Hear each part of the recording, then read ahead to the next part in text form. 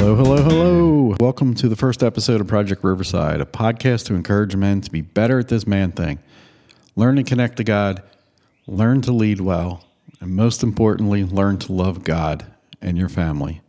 I'm Steve, your host, excited to see where God's going to take this thing, take the men from Horsham and around the world.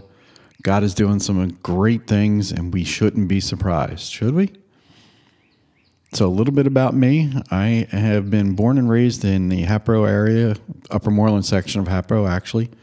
Married my high school sweetheart. We've been married for 35 years this year. Started attending Riverside in Horsham, PA, where they have a great men's group called Men at the River. And they've encouraged me to just be who God wants me to be.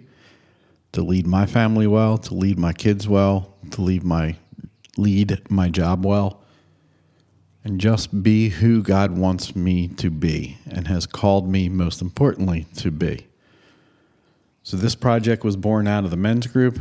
I thought we would just start this just to keep the men encouraged here at Riverside and just take it to wherever God's going to take it. Right now, we're looking at most likely a monthly, maybe a bi-weekly podcast to start. See how it goes. Keep the men up to date on what's going on.